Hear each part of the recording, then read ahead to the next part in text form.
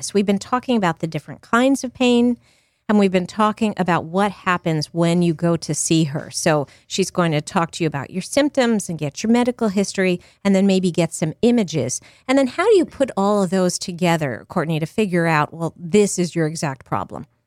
So after you do a medical history, that's definitely an important part. It's sort of like baking a cake or sort of reading a story. It all comes together in the end. So I'll take the history, and then I'll do a thorough physical exam, look at that area which seems to be causing the discomfort, and then take that, and as well as look at the imaging and the x-rays, and then sort of come to the decision of what exactly is going on. And so if it is osteoarthritis, then we'll go through different treatment options and how we can restore function. And I think a lot of people assume, well, I'm not going to go get any pain management help. There's nothing that you can do for my pain, or, oh, it's only going to be prescription medication. And that's just one thing in the arsenal of the armamentarium, as they say, all the different tools you have to treat it. Yeah, exactly. At Sarasota Memorial, in particular, at our pain care treatment facility, we actually employ a multidisciplinary approach to the treatment of pain. So amongst that, we're going to look at your lifestyle. We're going to see what are there aspects of that we can change from that standpoint that are going to lead to an increase in function and a better outcome in terms of our pain. Let's talk about that for a minute, because I think people are always surprised when they hear about how losing weight can make such a huge difference in their pain from osteoarthritis. For example, losing, I think 1 pound is akin to 10 pounds of pressure. Yeah, right? Exactly. So if you lose 10 pounds, or let's say you lose 8 pounds, that's 80 pounds of pressure. Exactly. Right? I mean, that's huge. Imagine carrying an 80-pound weight around. That would really hurt your knees or your hips. Right. Because, I mean, when you think about it, we're born with sort of one skeleton. Our bones don't grow when we gain weight and tissue to our body, so they remain the same. If you think of like a small stool and you start to sit gradually heavier things on the stool, eventually the stool will crack. It will start to change shape. It will break if it's too much pressure. And it's the same thing with our skeleton and our joints and our bones. So if you lose weight, you can remove some of that pressure you're putting on your joints, and that can help relieve pain? Exactly. All right. So losing weight is one. And of course, exercise. Exercise is very key. There are some studies by the CDC that suggest that you get a 40% decrease in pain if you exercise regularly. Do we know why?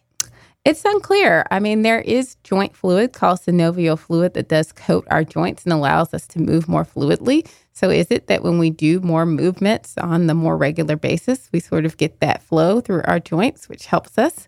Perhaps so.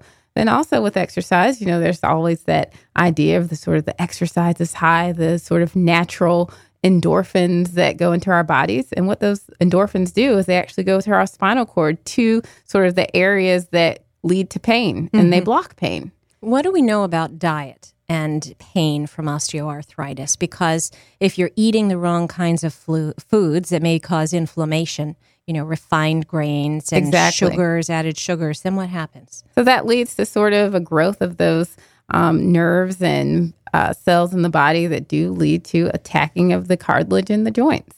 So cutting down on those things are very important. But also we found that increasing certain things like glucosamine in your sort of natural vitamin profile can lead to a decrease in osteoarthritis and can be very helpful for pain. So those are things that we suggest that patients look into as well. Now, are you talking about taking those kinds of vitamins and nutrients through pills or through food? So you could do both. It depends on how motivated you are. But usually by the time you've come to see me, we can start to institute things in the diet, but it's also very easy to sort of get them in a pill form. Okay. And then what about smoking? Because I know lots of docs say this actually can affect osteoarthritis. Oh, exactly. Smoking can affect every aspect of your life. And it's a very easy thing to try to work at, to cut down on, because smoking leads to particles in our body that sort of stimulates that inflammation, stimulates that destruction of different fibers and cartilage in your body. So cutting down on that can definitely be helpful.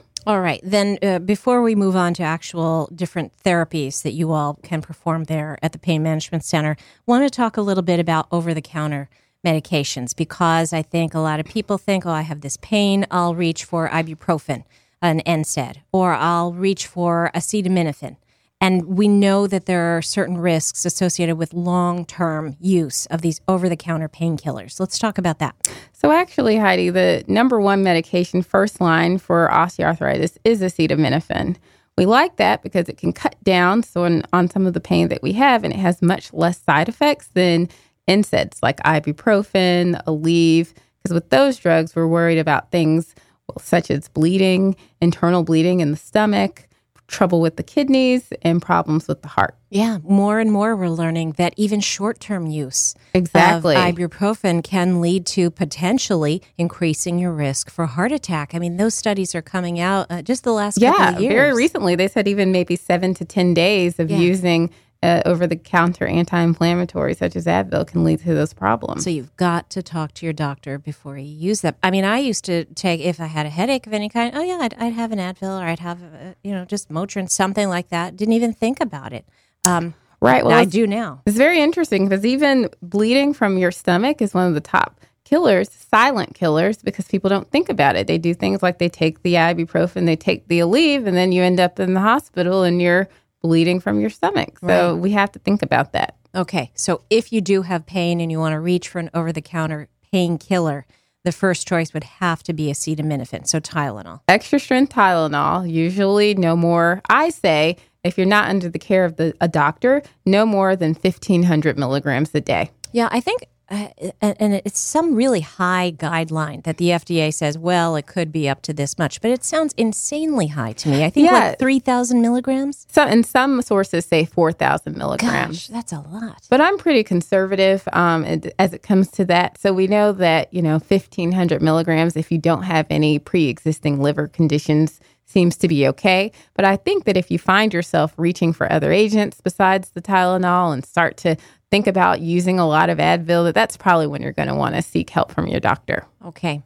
Well, we want to know all about these kinds of treatments that are available in addition to these lifestyle changes that you can make. And we want to continue speaking with the wonderful Dr. Courtney Simmons from Sarasota Memorial Healthcare System. But we need to take a quick break. So everybody, please stay with us. When we come back, we're going to find out about medications and physical therapy and injections and even nerve blocks. This is Health Check with Heidi Godman on WSRQ. We'll be right back.